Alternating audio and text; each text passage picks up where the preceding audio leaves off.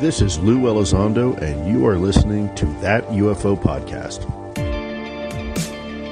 I'd like to thank Paperlike for sponsoring this episode. Something that's always held me back from making more use of my Apple Pencil for notes is the feeling across the screen. It still felt like I'm writing on glass, especially when scribbling notes for podcast episodes. Paperlike have very much changed how I use my existing iPad, and it's giving it a new lease of life. Paperlike is perfect for anyone who draws and writes using an iPad and an Apple Pencil. The surface of the Paperlike is coated using nanodots, tiny microbeads that are designed to add superior stroke precision when you drag the Apple Pencil across the screen. Every Paperlike comes in a set of 2, so you'll always have a spare in case you need. I'm no artist either, but my kids certainly approve of using it to draw and doodle, and I can have peace of mind the screen underneath is completely protected. To pick up your Paperlike, head over to paperlike.com/thatufo, click Buy Paperlike and select your iPad size. From now until the end of January, Paperlike is also including their Digital Pro Planner bundle at no extra cost, with every order placed through the Paperlike store. Plus, shipping is completely free. Ready to do more with your iPad? Then head over to paperlike.com/thatufo to get started. Hi everyone, and welcome back to That UFO Podcast. My name is Andy, and I've got the first guest of 2023 on with me, feeling re-energised and happy to be back. I'd like to bring in UK-based investigator, researcher and author of the ever-popular Truth Proof series. I've got Paul Sinclair on the podcast with me. Paul, welcome. Andy, thank you. It's been a long time coming, and I'm really happy to be talking to you today. It is, Paul. Paul was meant to be on last month, but just because of the excessive fee that he was asking for, we had to negotiate back and forward. And no, not at you all. You weren't supposed to tell him that. No, that's it. Listen, life gets in the way, doesn't it? I'd just been on your podcast a few days before we were due to record, and That's festive correct. period, things moving about. It's been delayed slightly, but I think good timing to kick off the new year, Paul, with the conversation as well, because I don't get enough UK-based folks on. So and genuinely, I don't just say this. Whenever I've put out over the last year and a half, 2 years of asking for guest suggestions, your name comes up so often with people saying Paul Sinclair, and that's from both sides of the pond. That's, from the US and the UK. So I was honoured to be on your own podcast back in December 2022. I've put the link for that in the description if anyone wants to check it out. But I've already talked too much in a minute and a half, Paul. So listen, for any listeners unfamiliar with you and your work, can you tell us a little bit about your background? My background, before writing the Truth Proof books, I've been a joiner from 16 to 48 years old. Packed in work after working with these all my life, and I'd always had the inclination that I'd write a book about unexplained phenomena due to things that happened to me in childhood. So it's always been there. Some people might think, oh, this guy's just appeared, but I haven't. I've been sort of researching and looking, if research is the word, Andy, I've been looking into these things. I would have thought, as long as I can remember. So I wrote the first book, Truth Proof book, I think 2016, and I've done 5 books now, and that's it for books for now, because we're working on the documentaries. And it was just a combination of multi-phenomena research. That's another thing that I'm always keen to stress, that I'm not a UFO researcher, I'm not a cryptid researcher, poltergeist, ghosts. It's multi-phenomena. Because my own belief, it doesn't mean I'm right, but my own belief is all of this is linked in some inexplicable way, but it's linked. So even by location, because as many times as you'll know with people that you've spoken to and work that you've done, you'll find that there'll be a UFO sighting, but if you look into the area, you find that there's an absolute multitude of other strange things happen, which probably go back decades and before. That's just fascinating. You've already touched on a few things I was going to get to in the next couple of questions, which is good. You've lined me up. You mentioned your own experiences going back. Would you like to touch on some of those? Like, do they go back as early as childhood? Oh gosh, yeah. That's where it came from, and I never really spoke about them till I think I was fortunate. I've been doing a lot of research back in 2002 to 2009 on what we called the Wolds light forms, these spheres of light that were appearing on the East Yorkshire Wolds, and this will relate to what your question in a moment. And I'd been putting it on the internet, and if you remember UFO Casebook and Brian Vike's UFO Reporting Centre back then, they were prominent sites. Well, Whitley Strieber had seen some of the stuff I'd been putting on, and he contacted me and said, would you like to speak on Dreamland about these UFOs, this footage that you've been taking?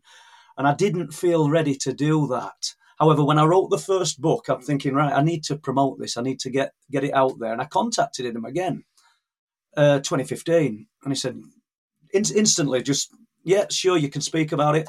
But we ended up speaking about my experiences as well. It was like cork coming off a bottle. My wife knows, my children know, my 4 girls. Obviously, they've 2 of them have had strange experiences.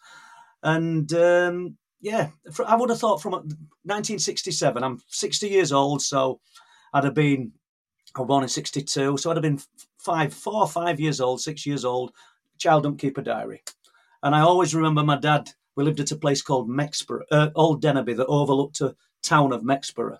This is in South Yorkshire. And for any listeners overseas or out of area, there was a power station, Mexborough Power Station. My dad was pretty regimented. I had to go to bed at time, he said, whatever. Unusually, this night he woke me up. And he wanted to show me this sphere of light about halfway up the power station, probably a little bit lower down, actually, the power station cooling towers. Huge sphere of sort of lemony white light that looked to be turning. And it went all the way along the rooftops of Mexborough and on towards Swinton. For me, I'm not saying that's where it started, but then I've got... I wrote a book called Night People, which is about my own experiences. And I've not got I haven't got an experience that starts at the beginning and I've got an ending. They're all cameos of memories. And that's as good as I can get. I've not tried to fill in the bits in between with what I think might have happened because I haven't got a clue.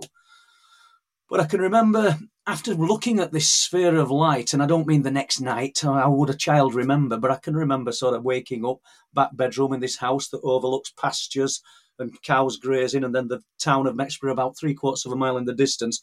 But I remember my curtains being shut and looking. And here's the thing, it's night time, so how can you even see these things? But it's as vivid today as it was then. And seeing what I perceived were cows' eyes in the curtains. And these curtains were a silvery blue colour. And if anybody remembers, and I'm showing my age here, but people used to buy fiberglass curtains. Seriously. And my mum had got these all over blooming house. And I'm looking at these, and only thing a child can relate to, you're looking for something that you can identify, to assign those eyes to. And I thought they looked like cows' eyes. They came out of curtains, and they were beings. This is crazy, honestly. And on and off throughout childhood to being 14, 15 years old, I had this interaction with these things now, and it weren't nice. It were never good. Nothing good came out of it. And it's sometimes, Andy, you wonder if everything's sort of pre-planned in a person's life, because there's loads of events during that childhood that happened, but then it just kind of stopped. Got married, 3 children, we had 4 children, moved to Bridlington in 1993, and it started instantly. I didn't start talking about it. This weren't something, I'm going to start talking about this. The house I'm in now, which I've converted to flats, huge Victorian house, came up, started working on it with our eldest daughter. My wife Mary stayed at home, and within the first day, 2 days, it happened. And me and Sarah, we're upstairs. We're on the top floor of this huge Victorian house, big independent staircase that you can look over either side, 5-metre hallway, 3.5, 4 metres wide. Fabulous. And that'll become apparent in a moment why I've said that. I'm not just boasting about a staircase. This house were a wreck. This house were a wreck. We're on an old mattress at the top of the house. I'm trying to get, as a job as a joiner, I'm just trying to get it habitable. When I woke up at night, and picture a right angle, a corner, you've got a door there, and all the doors were painted with what's called wood grain. The staircase was mahogany, real mahogany, but the doors had got this wood grain. And it was dark, and I think I can see a figure stood against the door and in this 2-foot recess before the spindles of the staircase, which I'm looking out onto. And it's unusual for me because I didn't get up, and I'm looking at it, and it's tall, and I think it's got a hat on. And I'm watching it and watching it. And I remember turning around and looking at Sarah, and she's asleep. I was awake. I don't need, I don't say I don't need, that's wrong. I'm not looking for somebody to tell me, I dreamt this, or were you doing drugs? Had you done alcohol? No, I hadn't. No, I love beer. I didn't have a beer then, though. I don't think I drank. But so to get to the point, suddenly I realised I'm looking at the spindles, of the staircase, and they're white. And I'm thinking, we haven't painted them white. And all the stairs was an olive green. It's night time, and I'm looking, and they're getting brighter. They're getting brighter and brighter. I forgot about what I thought I was looking at in that corner, this alcove. And Sarah's asleep, and I'm looking at these spindles, and they're getting whiter and whiter. And then up from the middle of the stairs, this sounds bizarre, but there were beings. They were lifting. And it wasn't a nativity scene, but that's what it reminded me of. It weren't biblical. Do you know what I'm saying? It just, they seemed to be glowing. They seemed to be glowing. And the spindles suddenly became like fluorescent tubes. They were that white. And then all of a sudden, bosh, it's white out. That's end of it. That's all I remember. And I woke up in the morning and I couldn't remember it. Set about doing a bit of work for the day, stretched my arms out, and I've got holes in my arms. I've got loads of them. It looked like somebody had stuck hot matches all over. I mean, they're scarred now, because over the years it got worse. And as soon as I've stretched my arms out and looked, it kind of came back to me, and that's all I remember of. That's about the longest running memory that I've got, even from childhood, of that happening. Then throughout 1993 to 1998, it was intense. Woke up with 3 holes in my back after seeing them.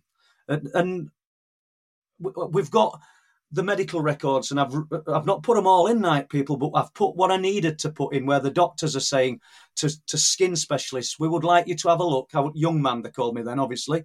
We would like you to look at the punch hole lesions that keep appearing on this young man's body every 2 to 3 months. The doctors at the surgery are perplexed and quite baffled. And them's the words, and they're in the book, and that's what they're saying. And they talk about them healing with giant foreign body cells, as though there's been a surgical procedure done. Is there a history of trauma? And all sorts of things. I knew what were happening. I've sat there, and this is before I became vocal about it. I didn't even speak about it, as I've said, until 2015 to Whitley publicly. And I knew. And you think, how do you talk about this? How it's a no-win situation. I've written Night People now. I've got it out of the way. I'm pleased I've written it, and I'm going to speak about what we've called the Night People at the Awakening later this year. So that'll be the first time I've ever spoke about them, apart from on that Whitley Strieber show, and I'm talking to you a little bit now. And so it's been ongoing, basically. A long-winded answer to a short question. No, but there's some fascinating stuff in there, and I appreciate anyone sharing any type of experience, especially like intimate ones where, you're waking up with marks and, it's unexplained, and it's so many experiencers talk about those, not just the incidents, but also them being uncomfortable, being difficult to live with. But then it's the going forward. How did you find living with those experiences, not only reoccurring, but you're then seeking medical advice, which some experiencers don't, because they don't know where to turn. And then obviously there's the potential ridicule factor off the back of that as well. Well, you're right. But I need to stress, Andy, from 96 to 98, they weren't just marks that healed. They've left scars, big white scars. And the ones in my back, I had to seek medical attention. I was really worried because I saw them. I saw swirling lights in the bedroom, on the bedroom wall, and there's nothing at the back of this property. There's terraced houses, but the curtains are shut, but there's nothing there. It's quite a long garden. I could see these lights, and then I could see them in the lights. Then all of a sudden, it felt like a corkscrew were turning in my back. Literally, that's what it felt like. And they're telling me it's a bed spring. I don't know what they're doing. I don't know how it happened, because I think I'm on my back. So how can they do anything to my back? I find that perplexing. I think I'm in bed. Mary's in bed at side of me. She's no idea, although she's woke up and seen mist in room and small beings once that she told me about. But the next morning, I sit up on the side of bed, no clothes on, and Mary says to me, I don't believe it. She says, what, you've got 3 holes in your back? We're not talking marks, Andy. These were holes. So that's the reason I was seeking medical help, perhaps 1996 to 98. But I daren't tell them because I just daren't. But when you apply for, it was Whitley again that said, apply for your medical records, see what they say, you might find it interesting. And they've done drawings. The doctor, I've took a picture, or my wife took a picture of the holes on my back, which we put in Night People. And the doctor, we didn't know, has done drawings, and they kind of match up. And do you know what I mean? So you've got 3 punch hole lesions that travel deep into the dermis. That's what they say about, they're thinking a medical procedure's being done. Well, I don't know what were done. All I know is that these things were telling me it were a bed spring turning in my back. That were about the end of it. 1998, it stopped. And can I just ask, Paul? I hate interrupting, but I just want to get in at that point there, because that conversation you've had with a doctor, you've taken those steps further to say, look, this is happening to me. I'm not just keeping it secret. I'm not keeping it to myself and my family. The doctors looked at it. They're perplexed. They're saying that your skin, the dermis, it's got its layers and it's gone. These holes are going down. Is that as far as it went? Was there any chance of following things up? Was there anyone who got in touch with you to look into this further? Well, what they did, and they left it an open appointment. They tested me for everything. They could only find that I were allergic to grass pollen. Seriously, they just hadn't got a clue. And the last letter, and I'm sure we put it in there, says, I'm afraid we're going to have to, their words, draw a blank with Mr. Sinclair's lesions. And that were and we've left an open appointment should he need to come in and see us again. And I haven't done. I haven't needed to. It's, for me, apart from seeing strange things and odd things happening in the house, which I think everybody probably experiences, and most of the time it goes over people's heads because they're not actually looking for something, it stopped in 1998, and I'm really pleased it did. So what was the moment for you that you decided to put this down on paper? And obviously this would be the Truth Proof series, book 1. What was that spark? Was it a day, a moment, or was it a accumulation? Well, I didn't put Night People down on paper till probably 2020. Actually writing the first book. I don't know, I finished work, and I'm always keen to stress I don't have loads of money, but I'd worked hard, and we'd sort of got ourselves into a position where I could finish work, and I wanted to just do this full time. I wanted to research full time, and over the years I'd collected loads and loads of accounts, because the Truth Proof 1, 2, 3 and 4, there might be odd thing that I've witnessed with witnesses, but the books primarily, I would say 99.9% are about first-hand witness accounts. And I just wanted to get them down on paper and do the witness justice, because I get loads and loads of people sending me information, and some of it, not out of rudeness, I disregard because it's a friend of a friend told me, or it's a little bit vague, and you just get a feel for it not being right. But I like to meet the person face to face, go to the location whenever possible, and just spend some time we sort of winkling the story out to people. You know what I mean? It's full time. It's more than a normal 8 to 5 job kind of thing. So the title of the book, I said to you before we recorded, is a Glaswegian's nightmare to pronounce. So the full title is Truth Proof, the truth that leaves no proof. Now that sounds like something someone would ask me to repeat, just for fun. Can you repeat that, please? No, but the link will be in the description. It is, Andy, though, isn't it? It is a truth that leaves no proof, because whether you're a skeptic or whatever you want to term yourself as, I think that the proof of what people are seeing and reporting is overwhelming, even if most of it is anecdotal. It's overwhelming, and there's so many repetitive patterns that come through within the accounts, and it's a diverse population, diverse religious beliefs, but fundamentally, they're all, most of them are all reporting something very similar. There's a similar thread running through them. Even stepping away from the UFOs and to the cryptids, to other parts of the unexplained phenomena, we've got this strange, what I call the lower silence, this descent into this kind of disjointed reality, when, not every time, but when quite a lot of the time we're in a true event of unexplained phenomena, everything around you that changes. It just becomes surreal. And I often wonder, I don't know whether that's the phenomena. We're in the phenomena's environment, or whether the actual phenomena is placing that feeling on us. I don't know. I'm just sort of throwing hooks out and seeing what people think half of the time. I'm going to be completely honest and admit that I do love a bit of cool technology, but not all the best tech is classified. So when BlendJet got in touch about their new BlendJet 2.0, I was very excited to try it out, especially as one of those protein shake people that many folks hate. Just shaking never has the same results as a blender does, let's be fair. BlendJet 2 is portable, so you can blend up a smoothie at work, a protein shake at the gym, or even a margarita on the beach.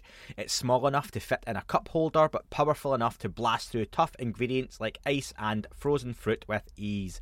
BlendJet 2 is whisper quiet, so you can make your morning smoothie without waking up the whole house, a big one for me folks, and it lasts for 15 or more blends and recharges quickly via USB-C.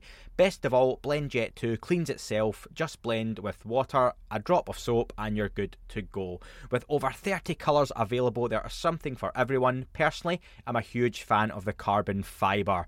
What are you waiting for? Go to blendjet.com and grab yours today, and be sure to use the promo code ThatUFO12 to get 12% off your order and free 2-day shipping. No other portable blender on the market comes close to the quality, power and innovation of the BlendJet 2. They guarantee you'll love it or your money back. Blend anytime, anywhere with the BlendJet 2 portable blender. Go to blendjet.com and use the code ThatUFO12 to get 12% off, remember folks, and that free 2-day shipping. Shop today and get the best deal ever. You know, when I've heard about those sorts of moments, or things going quiet, things just seeming off, sounding odd, it sounds like those places on Earth, like horrible places like Auschwitz, where something evil has happened and people report there's no birds for miles, no animals round about. There's an odd feeling, an odd setting, as if there's a presence there, and that's what it sort of sounds like when people have these experiences. Is it time slowing down around them, like you say? Is it an effect that's being put upon the incident?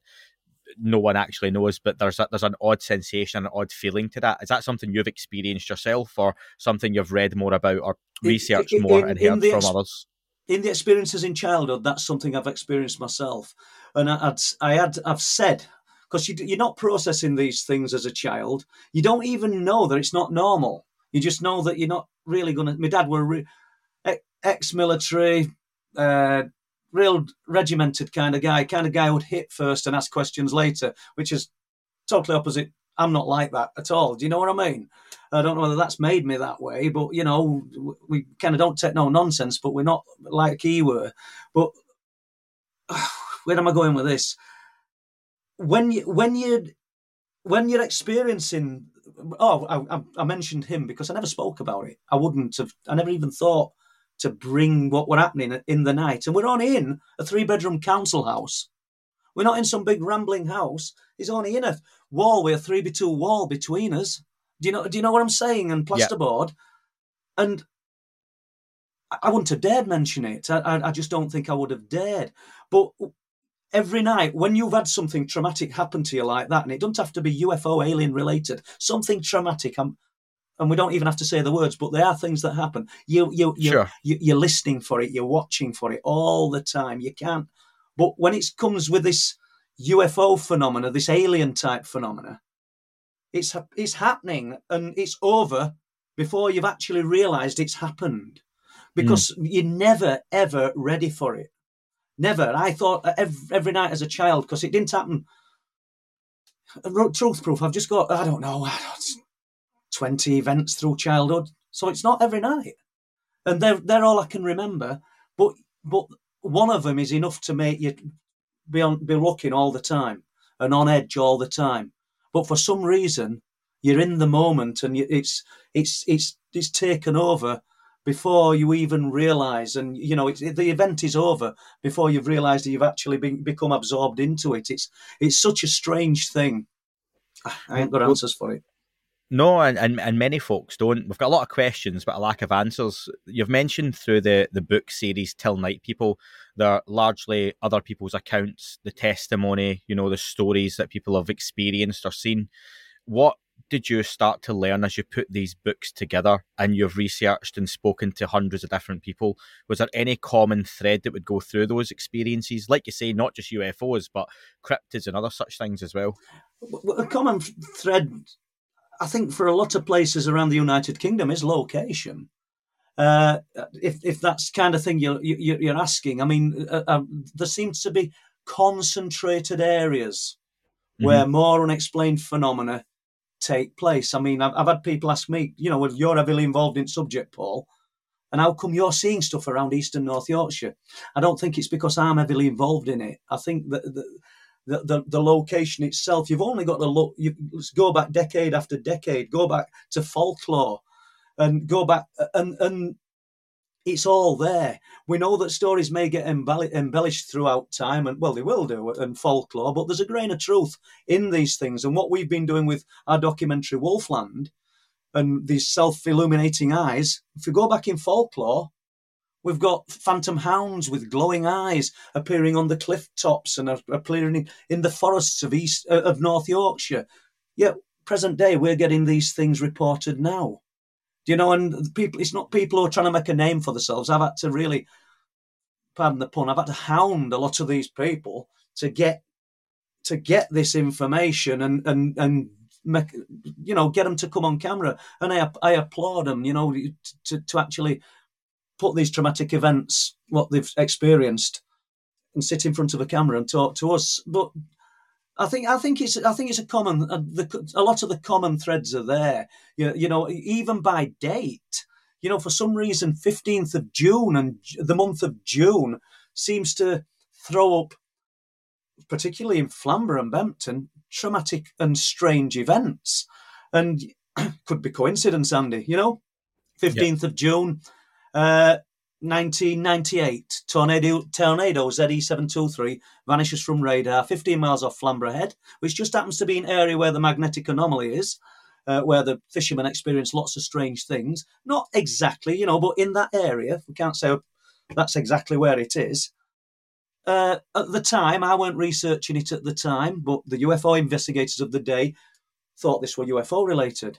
15th of June 2020, the American Sea Eagle, F-15 Sea Eagle, vanishes similar area off Flamborough Head. 15th of June 2011, few miles away, the wallabies at Sowerby, we're going to something totally different, at Sowerby Hall Zoo, were decapitated within their enclosures. I mean, it's a strange one, and I could actually talk for an hour, and I actually did on Midnight in the Desert, just about the wallabies, because it was such a strange thing. There were a lot of animal mutilations in the month of June and just after June, in and around this area. It started with one wallaby, and then if you look further, I probably never thought we were going to jump to wallabies, Andy. There you go, got a little joke in there, guys. But we never thought that. But what I'm saying is, if you look then, you find that wallabies, and please forgive me if I've got 2011 wrong and it were 9, but I think it were 11, but all over the United Kingdom, wallabies were being decapitated in small animal parks. How does that work? How does that add up? So then if you go further afield, you go to the Coffs Coast and you go to the Emerald Coast in Australia, those same months, wallabies were being decapitated. And, I spoke to a Professor Allenby, I think it was at Warwick University. He were interested in the potential for alien big cats to be at large in the United Kingdom. And I sent him this information about the wallabies, which he found fascinating. And the guy were really quite positive, but he believed it was a human thing. He thought that people were doing it and it's sort of some kind of I don't know. I wouldn't say a craze. Like it caught on. Yeah, I know what you mean, though. Which It was I something believe that is other more preposterous. copycats. Yeah, but I think that's like, I don't think it's possible. I've seen speed these things move. So we've got, first, it brought to my attention with the wallabies at Sobe Hall Zoo. When I started looking further afield in the Cotswolds, Hanwell, Bunny Park, all over the United Kingdom, similar time span, they're getting decapitated. It's crazy. Australia, they're getting decapitated. I know we've jumped about here, people, and I didn't, you didn't start with that question, but it led to it, Andy. I do apologise for talking about something you probably didn't want to talk about. No, but it's linked, and that's really interesting, and it's something that you don't necessarily hear about. Wallabies, we're so used to cattle mutilations, know. Yeah. Other animals, other species, species we hear about have had these kind of incidents. 2017, I was contacted by a farmer. I went to speak to him. I asked, and he agreed to let me look into the sheep mutilations that he'd been having on a farm not far from where I am now. And how did I get to know about this? I went to, there were a vagrant living in Danesdyke. He'd been there. He left this year, actually. They rehomed him, but he'd been there 13 years. We took him some food. It was New Year's Day, 2017. And he told me that the police had just been to see him and they'd asked him if he'd seen anything unusual, because an unusual dog has been seen killing sheep. And that's all he told me. So I did a bit of digging. I'd located the farm. I went and spoke to him. We can keep unexplained phenomena out of this. I'd love to look into it for you. So I spent 2 years on these fields and woodlands in between 4:30 and 5:30 in the morning, 3 or 4 days a week. Me and that little dog, and braver than meat dog, I think, Andy, And he'd lost 28 sheep when he contacted me. And when it finished in 2019, he'd lost over 50 sheep. And I was finding them, and I was finding roe deer, I was finding badger and fox. Faces stripped of skin, in most cases eyes removed. And why were I going at that time in the morning? Because of the people that say, well, crows will have took eyes. Other animals will have predated on them. That's why So I will get in there. In some cases, these animals were still warm. And I really were there at that time in the morning. Hundreds and hundreds of photographs of sheep with ears removed, eyes removed, front left leg for some reason, God knows why. And when I first started talking to him, because I have a red book here. This is the book I had at the time. I don't use it now, but I had this book. And I write all sorts down. And I wrote down a guy called Peter who were walking on Cliff Lane, and he found a roe deer with a 3-inch hole through its side. We likened it to, the hole on a boiler, a gas flue pipe. It looked like that had just gone straight through it. A lovely clean hole, if that don't sound too sick. And 28th of June, 2017. So I'm talking to this farmer, and he's come in, sat in his living room, and he's got his diary out, and he says to me, he said, I first realised something strange was happening. He said, because there were 400 sheep on this field. He says, I've 2 dogs, he says, and the hate going through these troughs to treat the feet. It must be something that's really painful. He said, and they know, like stings the feet, this liquid. He says, so we funnel them in. He says, and my 2 dogs struggle. He says, I get to the pens one morning. He's telling me this story. He said, and I can't believe what I'm looking at. He says, these corrugated run, which probably should take 6 to 7 sheep in length, and then they go through into other side. He said, it's got 30 sheep in it. Not 25, not 29, 30 sheep in it. He says, they're all piled on top of one another. They're hung over at sides. He says, and that's happened in night. He says, and I can't understand it. He says, so I unpeg these things. He says, we straightened sheep out. He says, there's 3 dead, not through mutilation, just through heat exhaustion and fear. He said, and I said, what date was that? And he went, let's have a look. He went, 28th of June. I says, wait there. And I opened this book up. I says, because I don't want you to see that I'm writing it afterwards. And I've got it down there, 28th of June, deer with 3-inch hole in its side, Cliff Lane, literally. I'm not going to say where because it'll locate the farm, but very close, very close. And there's something strange going on. Something really strange was happening. 2019, if we've got time, I'll just stay with this for a moment. Yeah. I did my usual. I got to fields early. I used to pull up with our headlights on so I didn't wake him up, farmer and his family, I were welcome there, but I didn't want to walk the field. It's just getting light, and there's two fields, and there's a fence between them, a big gate between them, and field sheep are in bottom field. Well, I open big gate, go through it, and I look up field, and it's just grass. Sheep knew me. I'd been going up for years, and they didn't run away. They weren't bothered about my little dog. But there's nothing untoward. And I do like a grid of the field. Drop into this wood, come out of the wood. Don't bother looking upfield. Come out, shut the gate, and as I shut the gate, I look. There's a lamb about size of a Labrador. It's not a fully grown ewe or ram. Laid there. I know it's dead. I thought it weren't there when I arrived. Like 2 hours before, an hour and a half, 2 hours before. I knew instantly what it was. So I walked up to it. Now, what I should have said earlier was the farmer said to me, are you going to go up on, what day are you going up on field? I said, I'll probably go up Tuesday or whatever. I wrote about it in Truth Proof 3. He says, well, I were up on Sunday. He says, I've lost one of my lambs. He says, and we'll call it number 53. They're all sprayed with a number. Yeah. And that might not be number it was. Someone tells me it was 37. But anyway, he says, I've lost it. He says, I've been all around field in my 4x4. My dog's, I've walked field. He says, it's gone. I said, oh, I'm sorry to hear that, mate. And that was that. So that was Sunday. I'm there, I think, on Tuesday. Bear in mind, it weren't there when I walked on field earlier, and I walk off. So I walk up. I knew it were going to be that one. Looked at it. It's not bloated. It's not been opened up by any predators. Eyes are missing. Ears are missing. Front left leg's missing. Touched it. It's clap cold, but it's not swollen with gases inside it or look like it's been dead a long time. So I rang him up. Said, what number was that lamb that you lost? And he went, I said, number 53. And I said, it's here. I said, but it weren't here this morning when I arrived.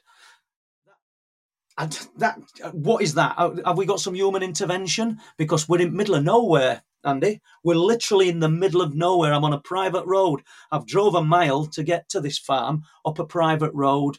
There's woods at the back. There's nothing. And that really, it's unnerving when something like that happens. It's like, well, that place there to make me realise. I don't know. Is something playing with us? I don't know. A lot of that starts to... No, it's fascinating. A lot of that starts to sound like incidents we've heard happen in places like Skinwalker Ranch.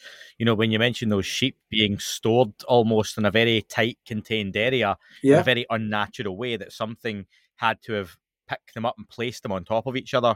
28th of June. When you hear about those cows that were basically put inside a cabin, like a porta cabin in Skinwalker Ranch, and then they burst out of it. They were catatonic, apparently, when they were found. That's, like you say, why would someone, or how could someone even do that? It's a very difficult thing to do, isn't it? He couldn't believe it, Andy. He said, that's when I realised something strange was going on. Although then, and rightly so, we should all rationalise and look for what an earthly explanation, should we say. Because when I told him, he went, well, maybe a fox has brought it back. And I just thought it were a ridiculous thing to say because it hadn't been predated on apart from front left leg, which were gone. Do you know? And there are a lot of similarities to the things.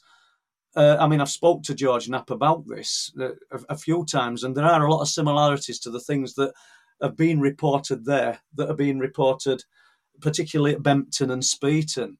But I don't think these places are unique. I think that probably they probably need somebody looking at areas where things of an unexplained nature are happening with a lot of intensity, and I think you'd probably unearth a lot more stuff.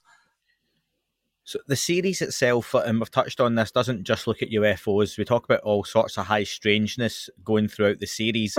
Orbs, we mentioned missing people, night people. Have you always thought these phenomena were linked? I like your actual phrase, multi-phenomena research, and it's good.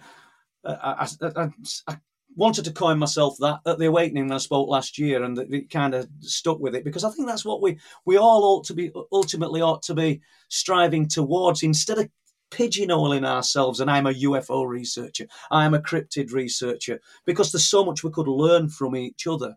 And I've lost the question. Give me what? No, just about this being linked and it being your own multi-phenomena research. It is ultimately linked. We might not know why. I do understand that. You know, On February the 7th, 2019, two military guys claimed to have seen something that we can only describe as a werewolf on the cliff tops at Bempton. They were wild camping. They came across this thing, so they tell me, on February the 7th. We think it rolled into February the 8th. They arrived at 20, and they were in early hours of morning. And, excuse me, what I find fascinating is that on February the 8th, 2020, myself, Bob Brown, and one of my daughters, Gemma, went to the cliff tops. We didn't think, we'll go on the anniversary of this happening. We're all us up there. Gemma, not particularly. She was staying with us for a few weeks. I was Gemma now. She's 38, but she's in between moving, and she was staying with us. And it was a toss-up between sitting at home and watching TV soaps or coming and having a look at cliff tops with me. So she thought she would. And that's what she did. She's not really into the subject as such. So anyway, February the 8th. This is a year later, or a year and a day, depending on what these military guys, or when they saw it, whether it would be 4:12 or after. Where am I going with it? So I'm setting a camera up on cliff tops at a place called, I think, Brill Nook. It's like a lookout in front of these 200 to 300 foot cliffs that were just sheer dropped at North Sea. And at the back of us, we've got this hill. And when I talked about areas, concentrated areas within the areas of high strangeness, this place is what I would call a concentrated area. And Gemma's got a big torch she's picked up and she's shining it. And she says, "What's that white square there, Bob?" I can hear them. It's just chatter to me. I'm setting a camera up. Bob went, "I think it's a board on a fence post." Well, Bob's been up here that many times, he instantly remembered that there's no boards on fence posts. There's no fence. So he put his torch on it, and this white square literally dropped to the floor and disappeared. Doesn't sound like anything that conforms with unexplained phenomena, a white square. We immediately went to area. There was nothing there. Now, it doesn't finish there.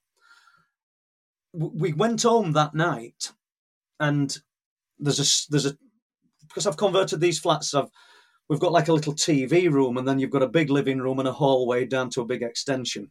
Me and Mary go to bed. Gemma stays up watching TV. Behind the sofa where she's sat, and it's in like a little alcove, is a brick wall. And behind that is an hallway to our property, so there's nobody in the property. And there's another brick wall then behind that. And above is a flat, which is unoccupied. Bob was in the top flat, but the middle one was unoccupied. I just need to stress this in case anybody thinks it's loud music. So Gemma said, "I'm watching TV, just got a little side light on, and I hear a noise, and I think it's thunder." And she said, "I turned TV down." She said, "And then I realised there's a growling behind me." And she said, "Dad, it was so loud, it would kind of vibrate in my insides." She says, "It absolutely frightened me to death." Now,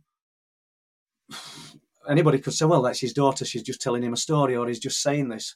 I've wrote night people. We've got 4 girls. The only person with nothing to say about any weird experiences throughout childhood and throughout adulthood, and believe me, I'd have put it in night people, is Gemma. That's the first thing she's ever come out with. Now, you touched on Skinwalker, and we talk about the phrase that they're keen to use. They're calling it the hitchhiker. I don't know. Effect. Yeah, hitchhiker effect. Yeah. Where people have been to the location and they're taking something of the phenomena back with them. And I'm wondering if that happened there. Do you know, there's a guy who comes in our live stream called Rob, and he went up to the old RAF base, and he swears that happened to him there. And I want to speak to Rob more. Like his code name, his name in the chat in the live stream is Blue Shift. So if anybody wanted to ask him, just ask. It's not a secret. He's convinced that something came back with him when he went to Bempton and went up around the old RAF base, which I don't recommend anybody going on the RAF base, by the way, people. It's out of bounds, but he believes something came back with him. So I don't know where we're going with that one now, Andy. No. You mentioned Hitchhiker Effect, and you've mentioned George Knapp. George Knapp has said he's had the same thing happen, and he's not went into detail with it, but he told me on the podcast I'd done with him last year or the year before, he's been on a few times, that his wife had effects from something coming back with him. Thomas Winterton, the ranch superintendent, has said the same thing. His family have had incidents happen back at their home, and then we've heard from Brandon Fugel and others that it's happened to countless officials and other people who have dealt with the property as well. And this must happen all around the planet. What I would like to know, and what I'm going to do, I'm going to wrap up here for part 1, and part 2 will be released in a few days' time, folks. So if you hear the bell coming in a second, or that UFO soundbite, thanks very much for listening to part 1. Make sure you tune in again for part 2. The question that's going to lead into part 2, though, is, in this time, have you had, during your research, anyone in an official capacity, whether that was police, military, or government, get in touch with you about your research or what you were doing? That is all for this week's show. Thank you very much for listening. Please remember to leave the podcast a review on your chosen platform. You can like, retweet, and subscribe. That would all be very much appreciated. The shows are being uploaded onto YouTube as we speak more and more. You can sign up at patreon.com/That UFO podcast to access the shows ad-free as well. Please get in touch on Twitter, Facebook, Instagram, That UFO podcast. Of course, on Twitter, it's at UFO UAPAM. And again, folks, as always, keep looking up. You never know what you might see.